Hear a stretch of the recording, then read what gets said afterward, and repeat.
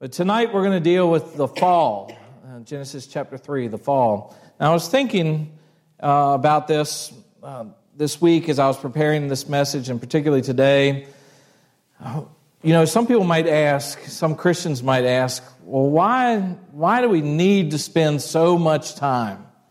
I mean, why are we going to spend a year essentially walking through the Old Testament? Aren't we New Testament people? Aren't we New Covenant people? And part of the answer to that is yes, we are New Covenant people. We are New Testament people.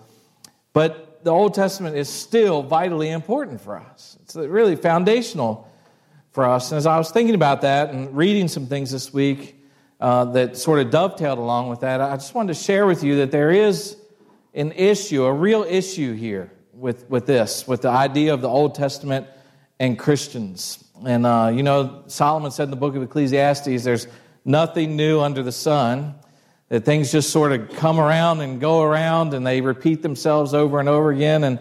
And all throughout church history, you probably are aware that there have been different heretics and heresies that have sort of arisen to the top, and then the church has always responded and pushed those things back down. And one of the earliest heretics that came on the scene early, he lived in the 1st century and into the 2nd century, so he was alive, presumably at the time when some of the apostles probably were still alive. One of the earliest heretics was a guy named Marcion. You may have heard that, or you may have never heard that before. But Marcion, some people pronounce it Martian, but I just feel like that's weird. So Marcion, and I'll spell it for you if you want to look him up and do some more reading. Marcion had a real problem with the Scriptures. And Marcion's problem was that he couldn't seem to reconcile the God of the Old Testament with the God that was revealed to us in Christ and the writings of the apostles and those things. He just couldn't reconcile those things. He had a real problem with reconciling the wrath of God that we see in the Old Testament and the love of God that we see demonstrated in Christ and again in the apostles' teaching. He couldn't seem to reconcile the law that we see presented in the Old Testament and the Jewish scriptures. I say the Old Testament, for them it would just been the Jewish scriptures. And he couldn't reconcile the law there and then the grace that we find in the teachings of the apostles and the life of Christ. He just couldn't reconcile these things. And because he was influenced by all sorts of things I won't bore you with tonight, he came to the conclusion that the God of the Old Testament must be different than the God of the New Testament. They must be two completely different gods. And the God of the Old Testament was just a mean and vengeful and wrathful God, and the God of the New Testament, who sent Jesus and was manifest in Jesus, was a completely different God who was only concerned with love and with grace and with these things. There was no wrath in him. Of course, the church responded very quickly to that and excommunicated him from the church. But not before he produced the first, what some people believe is the first canon of Scripture, the first collection of the books of the Bible, that he said, these are the books that we should study as Christians. These should make up our Bible. And one thing was noticeably absent from his canon, which was the entire Old Testament. He just decided that we have no use for that any longer. And he took the Gospel of Matthew out because it was too heavily influenced by the Old Testament. He took other books out that he thought were just too heavily influenced, other passages out, and he had this stripped down, sort of edited version of the New Testament. And he said, this is the only thing that we need to focus on.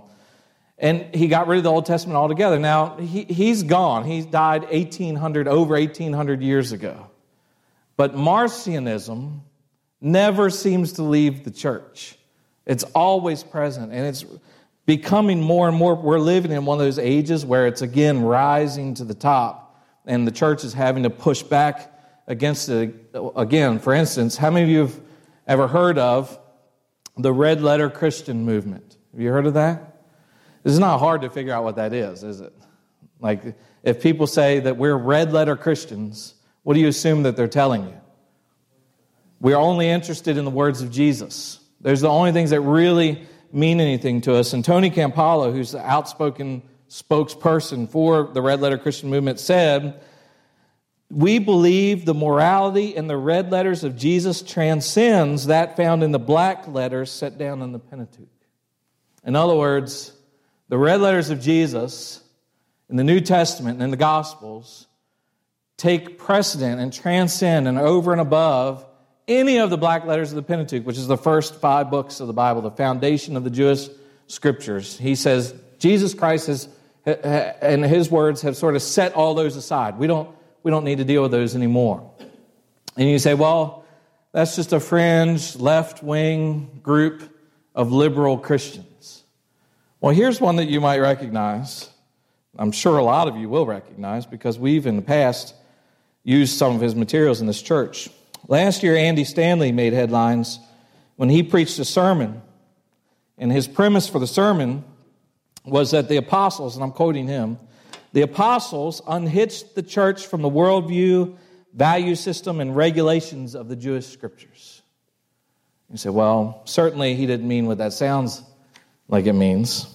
But he went on later to say in a book that's just been released, that's all over the place, called Irresistible, which I suggest you don't read. He said this. He said, the 10 Commandments have no authority over you. None. To be clear, thou shalt not obey the 10 Commandments. And then in a recent interview with Jonathan Merritt, the son of James Merritt, who you may recognize that name, Andy Stanley said this, and this wasn't very long ago, just a couple months ago. He said, I'm convinced that we make a better case for Jesus if we leave the Old Testament or the Old Covenant out of the argument. Now that's a pastor of one of the largest, what's been considered conservative Protestant churches in America, one of the most popular evangelical pastors in the nation. And he's saying now that I'm convinced we make a better case for Jesus if we leave the Old Testament or the Old Covenant out of the argument. So this idea that we can leave the Old Testament behind is not something that just happened 1,800 years ago. It just keeps happening over and over again. But what happens if we don't have the Old Testament? I mean, really, what happens if we leave it behind? What if we do what Andy Stanley said and just leave the thing behind? We don't need to deal with it anymore. It has no authority over us anymore. Just leave it in the background. What happens if we do that? I mean, just think of John 3:16, which is the most well-known passage of Scripture in the entire Bible. You could all quote it if I asked you to quote it. For God so loved the world that He gave His only begotten Son, so on and so forth. Well, why does that even make sense without the Old Testament? Like, how would you have any idea what was meant in that statement or what God meant to teach us in that statement if you didn't have some background coming to it from the Old Testament? Like, without the Old Testament, we can't understand the human condition. Without the Old Testament, we can't understand the substitutionary death of Jesus. And above that, the Old Testament teaches us something else that's vitally important. There's a higher purpose to the Old Testament. R.C. Sproul said that above all things, what the Old Testament accomplishes is the self-disclosure of God. The chief character in the Old Testament is God. And he says, how in the world could a Christian ever come to think that the Old Testament is irrelevant? To be irrelevant would mean that the character of God is irrelevant. So this idea that maybe we should just get to the New Testament. Let's just get to the Jesus stuff. Let's just get to the red letters is incredibly dangerous. When we're studying the Old Testament and we spend all this time laboring in the Old Testament, what we're doing is setting a foundation. We're getting to know who God is.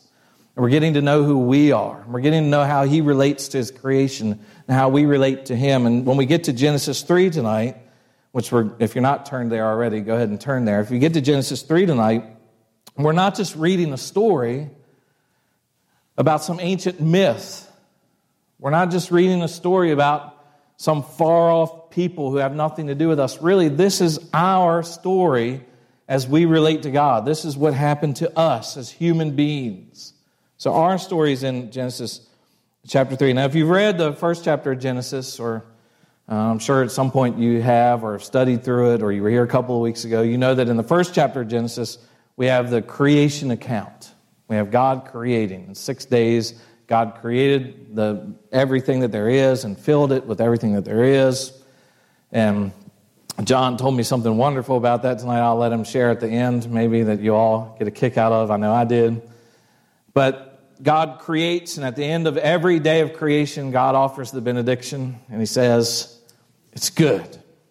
On the sixth day, he crowns his creation with human beings. He creates man. And then in chapter 2, we get to chapter 2, and chapter 2 is just an expanded look at the creation of humanity. So God's creating, and he gives us a sort of an intimate look at that and what it looked like when he created Adam and the things that he said to Adam. And we get to Genesis 2:18. It's one of my favorite verses in the Bible because I think it teaches us something so profound. And that's where God looks at his creation, and for the first time he announces that something's not good. And he says in Genesis 2:18, it's not good for the man to be alone. Think about what God said in that one statement. That the only thing that wasn't good in his creation was that man was lonely. That says something about God and who God is and what God wants for us. And I think it's incredibly tender. You see a piece of God there. He wants us to have a relationship. And so he quickly fixes that problem by creating Eve. And out of Adam, he brings forth Eve. And so God's created the first man, the first woman. He sets them in the garden, and he gives them dominion over everything. He makes them co-regents in a sense. They're ruling over the creation that God's placed them in. And at that point, everything is good. Everything's good.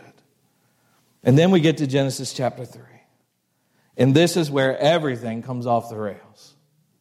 In Genesis 3, you can feel the change happening even in the first words, I think. Like if you look at it, Genesis chapter 3, in the first verse, now the serpent was more crafty than any other beast of the field that the Lord God had made. And you just sort of get this feeling, don't you? Like this ominous feeling, like up until this point, everything's good. And then we're introduced to the devil, and we're told that he's crafty. That does not mean he makes beaded bracelets and paintings. And another word that's used is cunning. He's more cunning. Another word that I'll probably misspell is beguiling. In these words, there's a certain sense in which we get the idea right off the bat, right? That this is not good. Like there's nothing good happening. There's something dark that's entered into the scene here. And we're told, the craftiness, the cunning of the devil, that he's beguiling. We're told in the New Testament, we have these descriptions of him that help us understand what that means and expand on it, like Paul talks about the schemes of the devil, that he's scheming. We're supposed to be on our guard against the schemes of the devil, that he tells Timothy in 1 Timothy and 2 Timothy to be on guard because the devil sets snares. He's out to get you. Peter talks about the devil as a roaring, prowling lion, roaring about, seeking whom he could devour. So we have this idea of this dark figure who arrives on the scene, and he's crafty, and he's cunning, and he's there with one purpose. He's there to assault God. Don't miss that. Don't miss that the devil is not God. He couldn't have possibly understood all the ramifications of what would happen. He's a creature. And he's there to assault God and God's creation. And he does that first by opening his mouth, and he says, he said to the woman, and this is so important, did God actually say? Or has God really said? This is the first way that he arrives on the scene. His first assault. Did God actually say? I'm going to write it up on the board.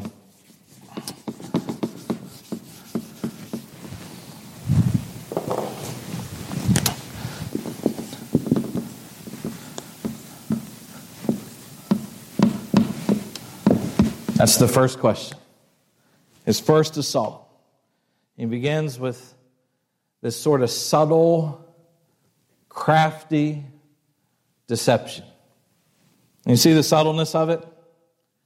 Did God actually say, when it comes to Eve, did God really say, you shall not eat of the fruit of the tree in the garden? And how does Eve respond? Like right back to him. She responds, no, that's not true. Right? We may eat of the fruit of the trees in the garden. But God did say, you shall not eat of the fruit of the tree that is in the midst of the garden, neither shall you touch it, lest you die. Now we know that God didn't say that last part, and we don't know why, really. We don't really know why Eve said it. I think Eve said it because they just understood, we're not going near that thing. That's off limits to us. There are other people who have different interpretations of that, but either way, the devil comes to her and says, did God actually say you should not eat of the fruit of the trees in the garden? And Eve rightly responds back and says, no, God did not say that. He said we could eat of the trees in the garden, but there's this one tree that he put off limits to us. And this is interesting because I think that the devil in his craftiness and his schemes knows that just by asking that question that way, that Eve would answer it in this way. And there's sort of this thinly veiled suggestion in there that even though God's given you a lot, He's still roped off certain things for you. You see that there? Like Eve responds and says, no, He's given us all. Look at everything He's given us. All but except one thing. And it's like the devil's pointing out to her that if God's withholding anything from you, even if it's just one little thing, if He's withholding anything, if He's making any rules, or He's saying, you shall do this, or you shall not do that, or He's making any commands, if God does anything that violates your liberty, then He doesn't think you're anything more than just a slave. Just a subtle nudge in the direction of rebelling against God. Now, before we go any further, I know you've heard this, but I need to say it. Before we go any further, you know that the first attack, the first point of attack against humanity comes where?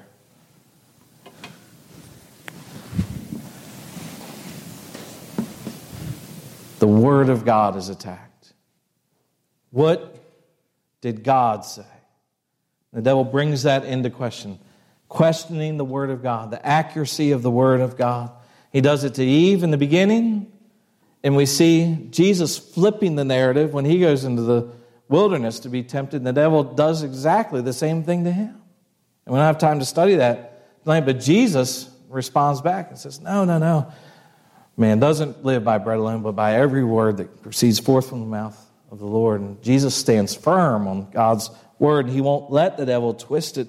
But remember that, because anytime we see attacks coming against our faith, in one way or another, it'll all boil down to this. Did God really say? And we're seeing that over and over and over again in our current situation, our current culture, that people are now, and they have been for hundreds of years, but we see resurgences in certain places and on certain issues, and now people are reinterpreting the Bible, and they're coming again with this question, did God actually say that? Now Satan's assault, if we go to verse 4, it goes from being subtle to obvious. Look at verse 4.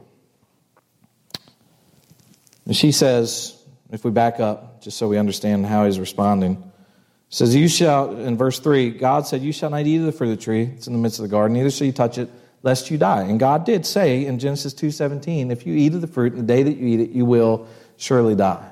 And look at the response in verse 4. But the serpent said to the woman, you will not surely die. For God knows that when you eat of it, your eyes will be opened and you will be like God, knowing good and evil. And so now this is really the full frontal assault that the devil wages against God. Satan comes and he says to her directly, God did not say that. You don't have to worry about what God said. It's not true. Satan directly contradicts God. God said, Genesis 2:17, you will surely die. Satan, chapter 3, verse 4, says what? You will not die. It's exactly what he's doing. You will not die. God said it, but don't worry about it. And here again, we have another terrible attack that we see surfacing over and over again throughout the history of the church, where Satan is saying, essentially, do what you want. You can live without consequences. You don't have to worry about this. You don't have to obey God. Nothing will actually change for you if you disobey God. There's no consequences for us if we disobey God. Here's the underlying falsehood. God won't punish you. God won't punish you. And this is a popular theme today.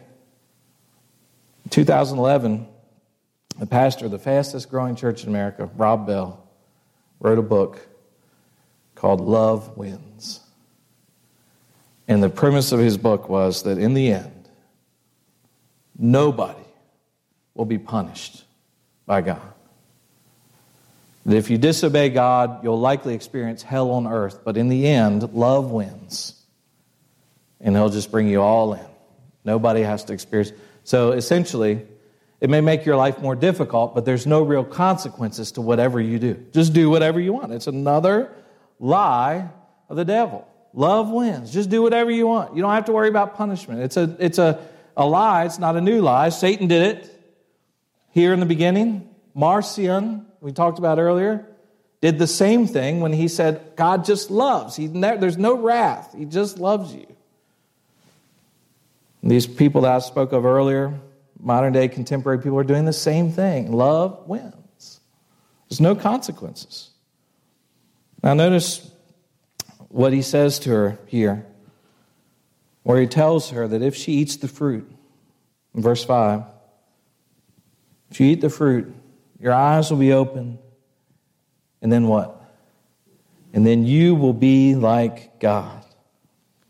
Now, this is really interesting here because Eve should have responded with a simple statement at this point.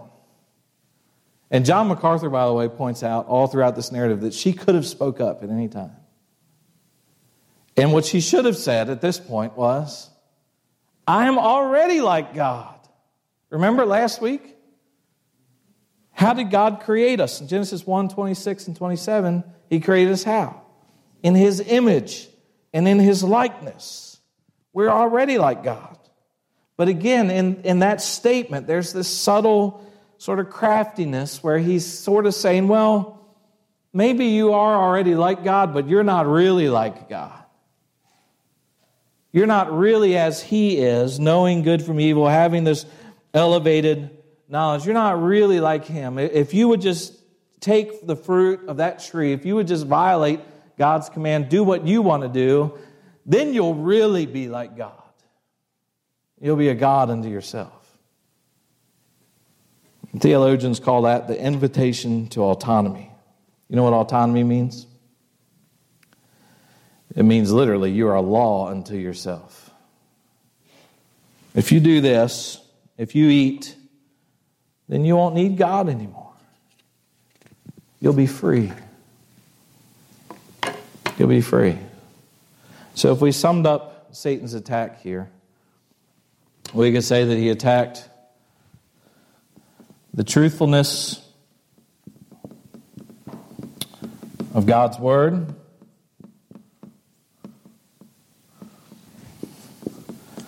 the trustworthiness of God's character,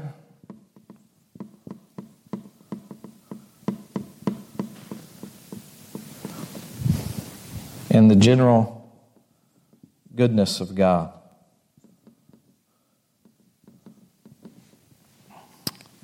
That's the attack. The truthfulness of God's Word. Did God really say? The trustworthiness of God. You will not die. Don't listen to God. He can't be trusted. The goodness of God. God knows that when you eat of it, your eyes will be opened. In other words, Satan is saying God's withholding something from you. It's not really good. He's withholding something from you. And then what happens next? verse 6. This is the greatest tragedy in human history. So when the woman saw that the tree was good for food, and that it was a delight to the eyes, and that the tree was to be desired to make one wise, she took of its fruit and ate. And she also gave some to her husband who was with her, and he ate. In verse 7. And then the eyes of both were opened, and they knew that they were naked, and they sewed fig leaves together and made themselves loincloths. And just stop right there for a minute and think back to last week. Man created in the image of God. Created to display the glory of God. Created to be in fellowship with God. Created to have this wonderful relationship with God that we see at least alluded to in verse 8 where it says, and they heard the sound of the Lord God walking in the garden in the cool of the day. Remember the old hymn we used to sing? And he walks with me and he talks with me.